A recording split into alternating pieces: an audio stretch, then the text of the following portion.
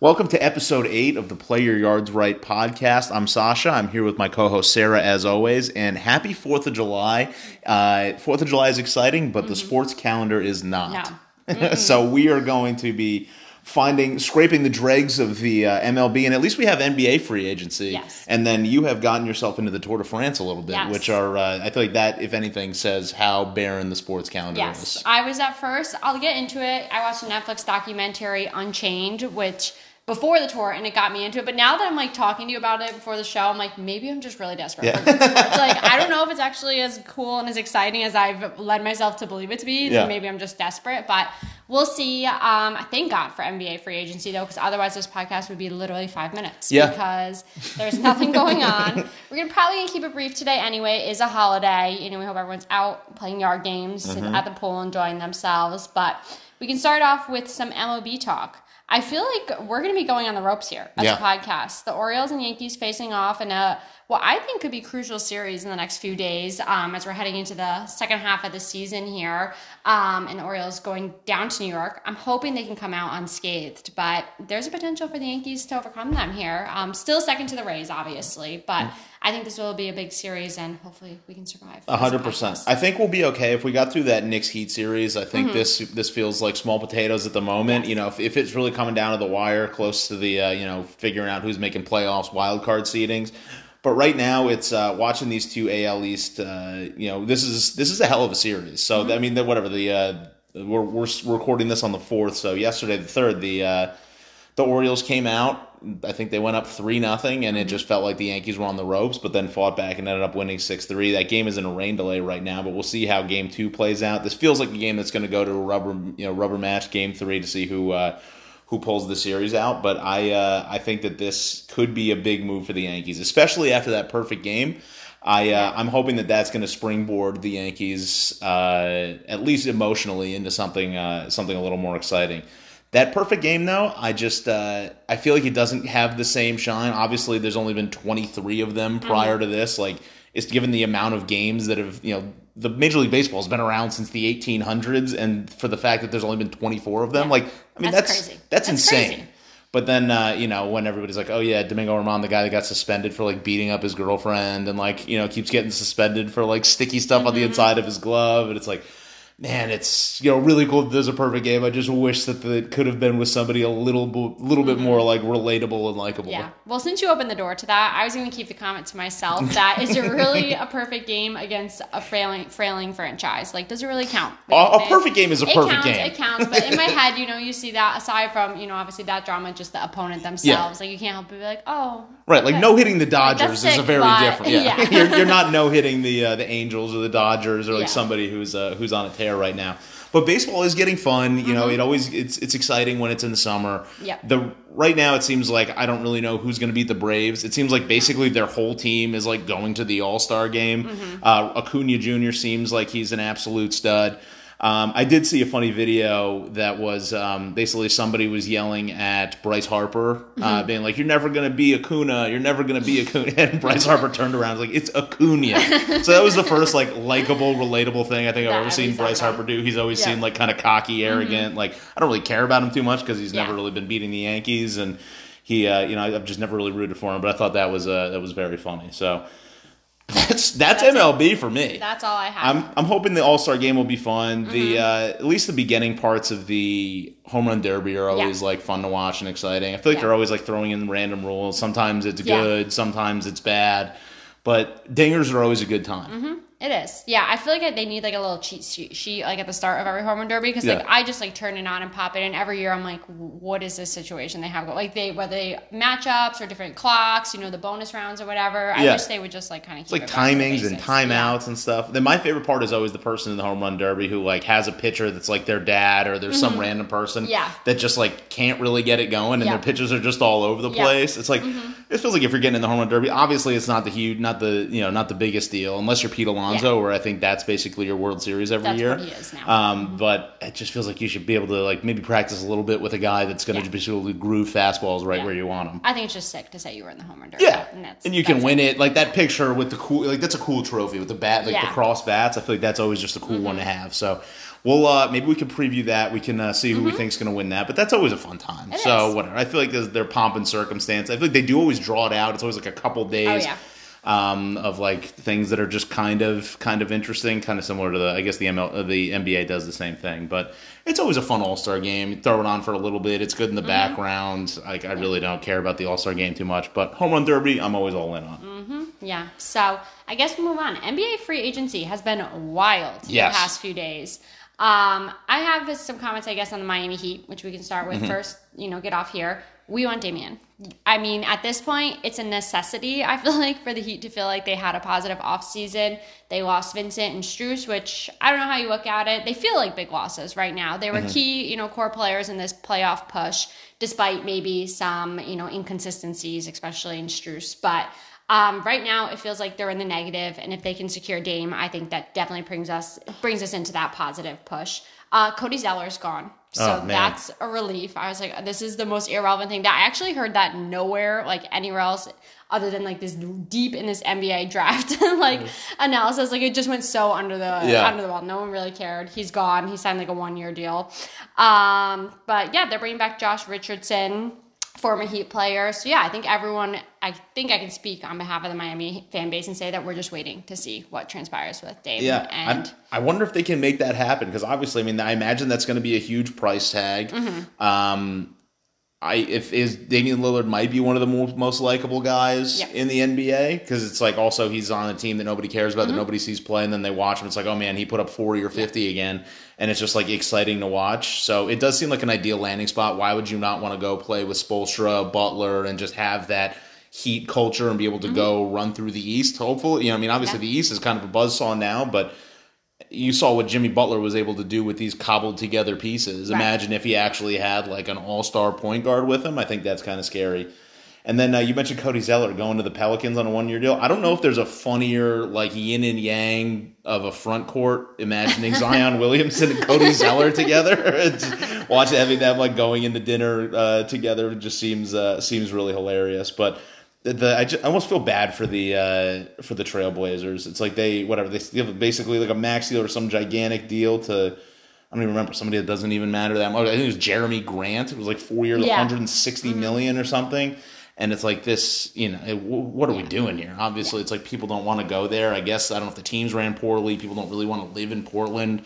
It's a tremendous amount of travel because you're basically far away from everybody else that you're playing against. But I feel kind of bad for him. Yeah. It's just like you get to, you're basically going to lose your the most honest, honorable guy that was like really gave it all for this and just like wanted so bad for somebody to like come and do it. Like those years with him and CJ McCollum were fun. Yeah. But I think that it basically kind of seems like the way that the NBA works now, where a player says, I really want to go here. It kind of feels like the teams always just find a way to make it work. Yeah. So, I mean, but also, I don't know if the Heat are a franchise that's going to be like, we're going to mortgage our entire future and give away our whole, every draft pick we have and every star player to get this guy, because it does seem like they're run pretty well from the top down. Yeah. So I think if there's a way for it to happen, I think it will. Yep. But who knows? And then now I'm going to step away from the Heat a little bit. Love what the Knicks are doing. Nothing too crazy, nothing too splashy. Signed DiVincenzo. We're basically just making, Villanova Knicks. Everybody that won that, won that year with Villanova. So I'll bring it back. DiVincenzo to play with Hart and Brunson. Like it. I think we also moved we traded away Obi Toppin to the Pacers for 2 second-rounders, which I think is fine. I don't really see Obi Toppin his role getting bigger. No. If anything, what I kind of like about what's going on now, I can kind of see. I don't think that they would ever go for this, but in my kind of like, if I was playing 2K, what I would want to do is move RJ Barrett into maybe running the second team with Emmanuel Quickley. Okay. So that way he can actually get some scoring opportunities, and that way like our second team is ran by like two very good players. So kind of having DiVincenzo and Brunson and Josh Hart all kind of running with the first team, that gives us some scoring on the second team. So who knows how that goes. Then the other kind of major moves, I think getting the Rockets signing Van Vliet and Dillon Brooks is very funny to me. Again, talk about yin and yang. Like Van Vliet seems like the steady hand at the helm, and then Dillon Brooks just seems like the absolute wild card. So I think maybe they average out at two pretty decent players. I feel like Dylan Brooks going to Houston is just like where he goes for his career to die. Yeah. Or maybe not career to die, but just to be like blending in under a new identity. Yeah. That could be it too. Like he's like entering the witness protection program, going down to Houston and going to be playing under a new identity. Because it was clear, I mean, after last year, he was out. No one wanted anything to do with him. I'm surprised. I mean, he's a solid player. I think he took a lot more heat. Like, his play took a lot more heat than he actually deserved. Attitude, deservedly so. But I think he'll be solid for them, and maybe he just has a second development of his career here. Witness party, he just shaves his head, like new haircut, maybe some plastic surgery, just the new guy because everybody just wants to crush him. I just don't. I don't know what they're doing. It's the money that's being thrown around right now is crazy. Just insane. It's like insane. It's like the numbers are one thing, but then you see the people that they're attached with. It's like Fred VanVleet. Like, sure, I'm not saying he's a bad player, but this guy's getting a gigantic contract, and LaMelo Ball, again, good player, but he's getting a max deal. It's just the amount of money that these guys are getting. I wouldn't be surprised if it was, again, they're all kind of aging now, but the LeBron James, the Kevin Durant's, like these, somebody like Dame Lillard.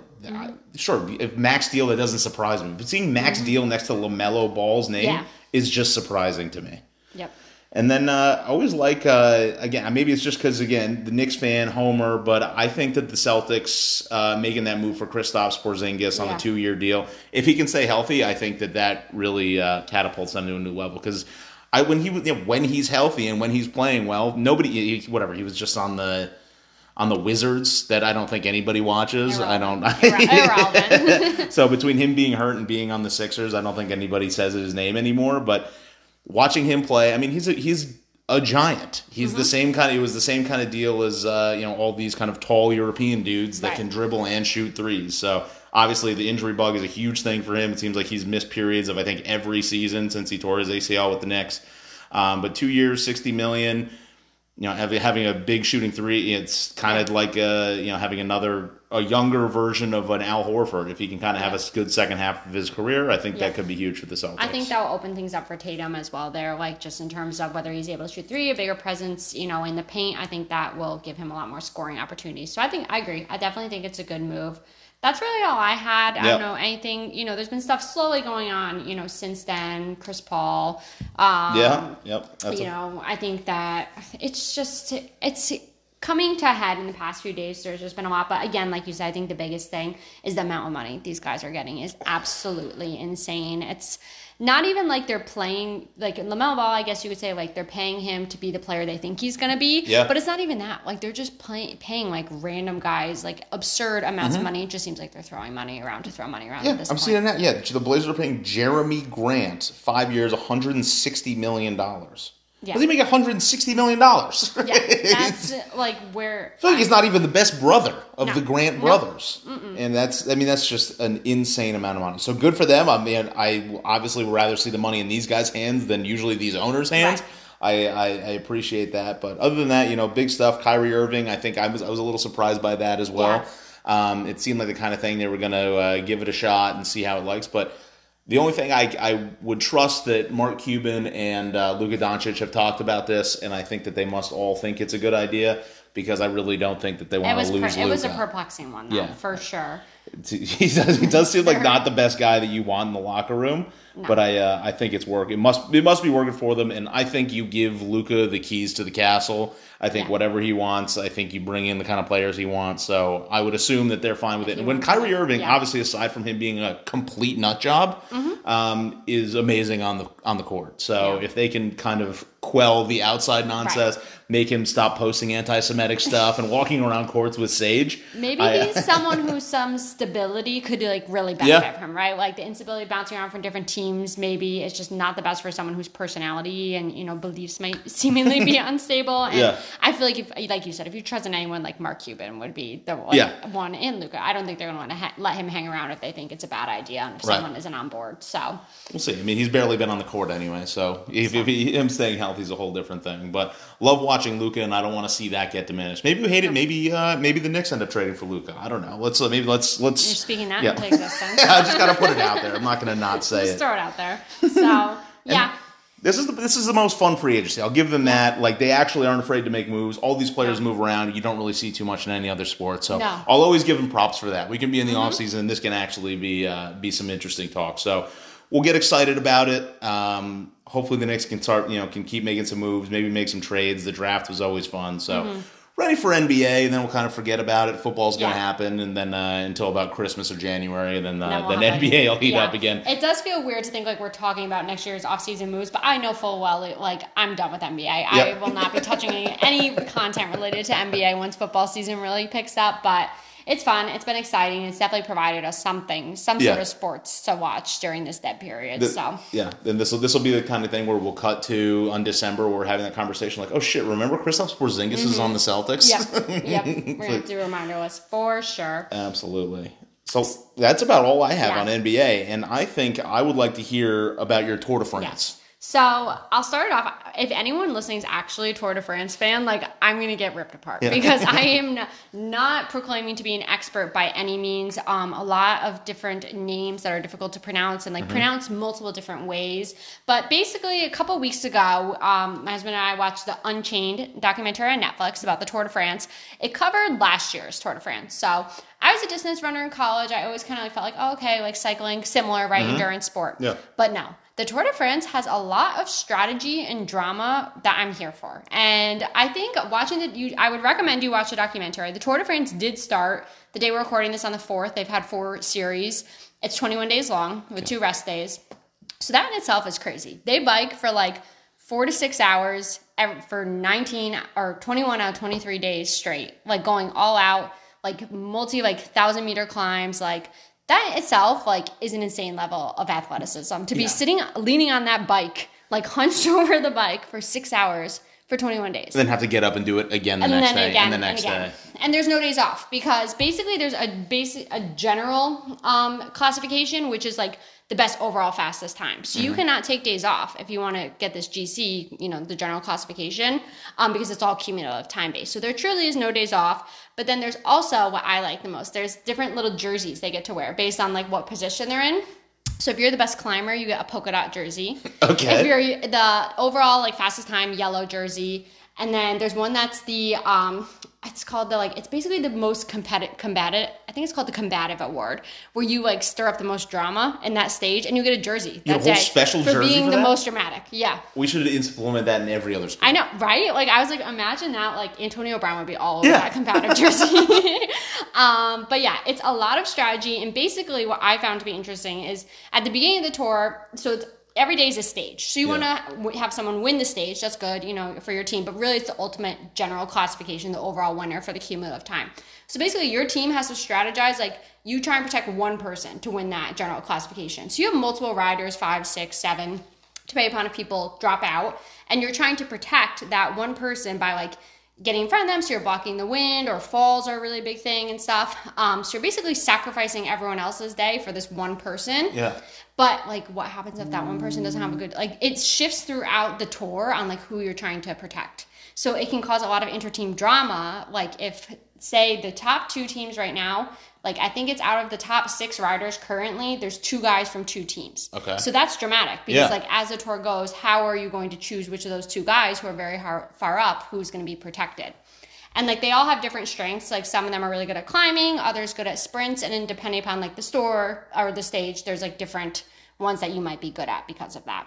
So it's a lot of drama, but my favorite part of it all is there's a term called a domestique, which is basically literally some people's role is to be... It means servant, to be the servant for the person who they want to be the general classification. So some people literally make a living in cycling by acting as a domestique, where they just are sacrificing themselves in different stages to protect someone else. So they're also they're also a cyclist. Yeah, they're professional cyclists. And it's their job to just eat the shit. Like just maybe go out in front and like create the break the wind for them. Exactly. Yeah. So like imagine if other sports started categorizing guys as like domestiques. Servants. So that'd be like your support player roles, basically, right? Or like tight ends in some regard, right? Like when they're blocking stuff. Like it's so interesting that it has these levels of what other different sports have, but it's just very blunt in how they categorize and strategize for it. But like imagine if like NBA free agency say like you go out and you're like looking to build domestiques. Like right. I was like Draymond Green, domestique. Like he's in there for his defense. He's not a big scoring machine. Like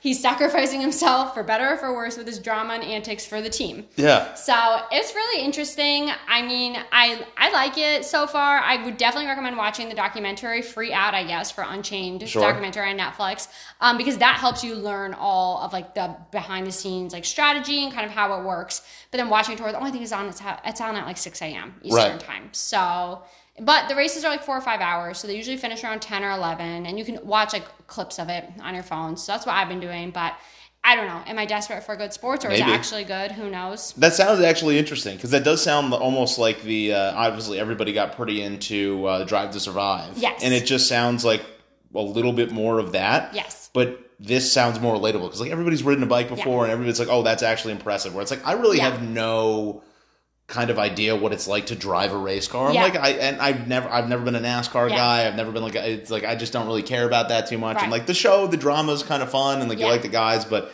as far as like talent goes, it always feels like there's one guy who's faster, and like he starts ahead of everybody, and you can't pass. So it's like the race is almost a foregone conclusion. This sounds like that, but with a little bit more relatability and a little bit more like excitement. Like guys like chains like come off. Like remember when you're a kid, you're like riding your bike and your chain comes off, and you're like stranded on the side of the road, like with like all the rust on your hands and everything. Like that happens in the races, and then all like they cut like their coaches are in cars like following them, and you just like they cut to them and they're on the microphones just like with the sheets like freaking out and like yelling, and then they're like trying to get the guys the bikes, and like you can see like when they're going up like steep climbs, like there's fans, and the thing that's amazing about the Tour de France is like the fan, like it's hundreds of miles and it's lined with fans the entire way because it's just so big in Europe. But the fans can be like walking faster than the riders are going. But that's how like steep some of the inclines are. Jeez. But then the descents, they hit like 60 miles per hour on a bike, like winding down a hill, and it's like absurd. Like you're just watching and you're like, how do they not just like spin out on this? Like, so are the teams like countries, or is it similar to the Drive to Survive where it's like Red Bull has a team and Mercedes has a team? So sponsorship is names. Okay, all sponsors. Yeah, yep. There is a U.S. team. They're not good, but if you wanted to follow them, but there are U.S. guys on other teams. So you can be from any country on any specific team. So yeah, learning the teams, like the top team is like Jumbo Vista. Like there's all these like weird, like they're all different names. Yeah. That you have to follow, but it's a lot of fun. It's a lot of drama. On the first day of the tour, 2 twin brothers from different teams. Yeah, they're brothers, but they were raced for different teams. Came in 1-2. So that was like exciting and fun to watch. Exciting. Yeah. So it's good. It has a lot of drama in it, and yeah, I didn't even think about it. Like it is similar to F1, and I think, like you said, it's a lot more relatable because it's something you've done. Like, pretty much everyone has ridden a bike before. And it makes it so amazing. You're like, I can't believe they're doing that. Like, there's a stupid hill in my neighborhood that's hard to bike up, and these guys are climbing a mountain. You have to like get off the bike and like walk up it. Yeah. I like watch it sometimes. I'm like, why are they not just getting off the bike and walking off the hill? Because that's all we'd be doing.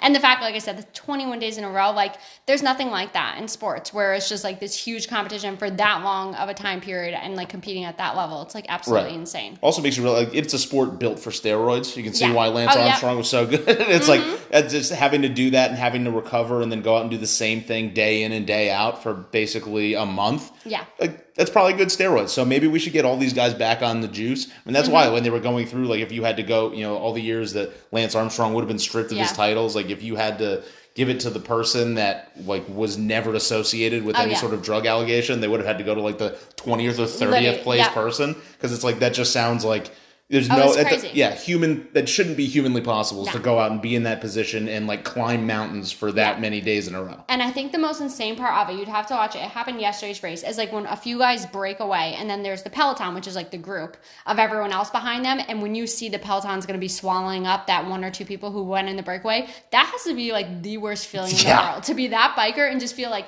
imagine the sound. I mean, they're all pretty light, like it's microfiber bikes or whatever, but it's like 160, 170 guys just like swallowing you up while you're slowly dying on your bike. Like the feeling of that has to be so insane. You could not be claustrophobic in this sport because they're going down like narrow, streets in Europe, and they're taking wide turns. Like and today, like 4 or 5 guys just peel out on their bikes. Like totally, it's crazy, and that's similar to driving in that regard. But you're like, you're on a freaking bike. Yeah. Like you have this little helmet on, but no other protection for them. So there's high intensity, high drama from all of it, and it's totally not what I expected it to be like. But it's a lot of fun to watch. All right, well, I'm sold. I think that sounds like fun. I I don't know what's going to get people back into it. I don't know if it would be an American or like this kind of, getting that documentary out there and just getting people into it a little bit. Because that does seem like a fun event. There's nothing not to like about that. It's exciting. It's competition. It's at a great time of year where there's Perfect nothing timing, else going on. They nailed it. Not if they were trying to compete with football, this would be irrelevant. So. So I think they either need to get everybody back on steroids, or we need to find an American that can go do that and get people kind of jazzed up about it again. Because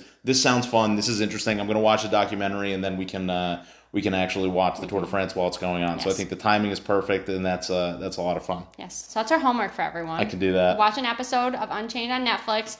I might have to get out there and try and find a Tour de France rider when this is all over. Yeah. On the podcast, because I have a lot of questions about this. I really do. I want to hear all about it, and I want to see if it's 4th of July, so I want to see if maybe I can go head to a party and maybe earn myself the belligerent jersey, and we'll go cause a scene over at a party.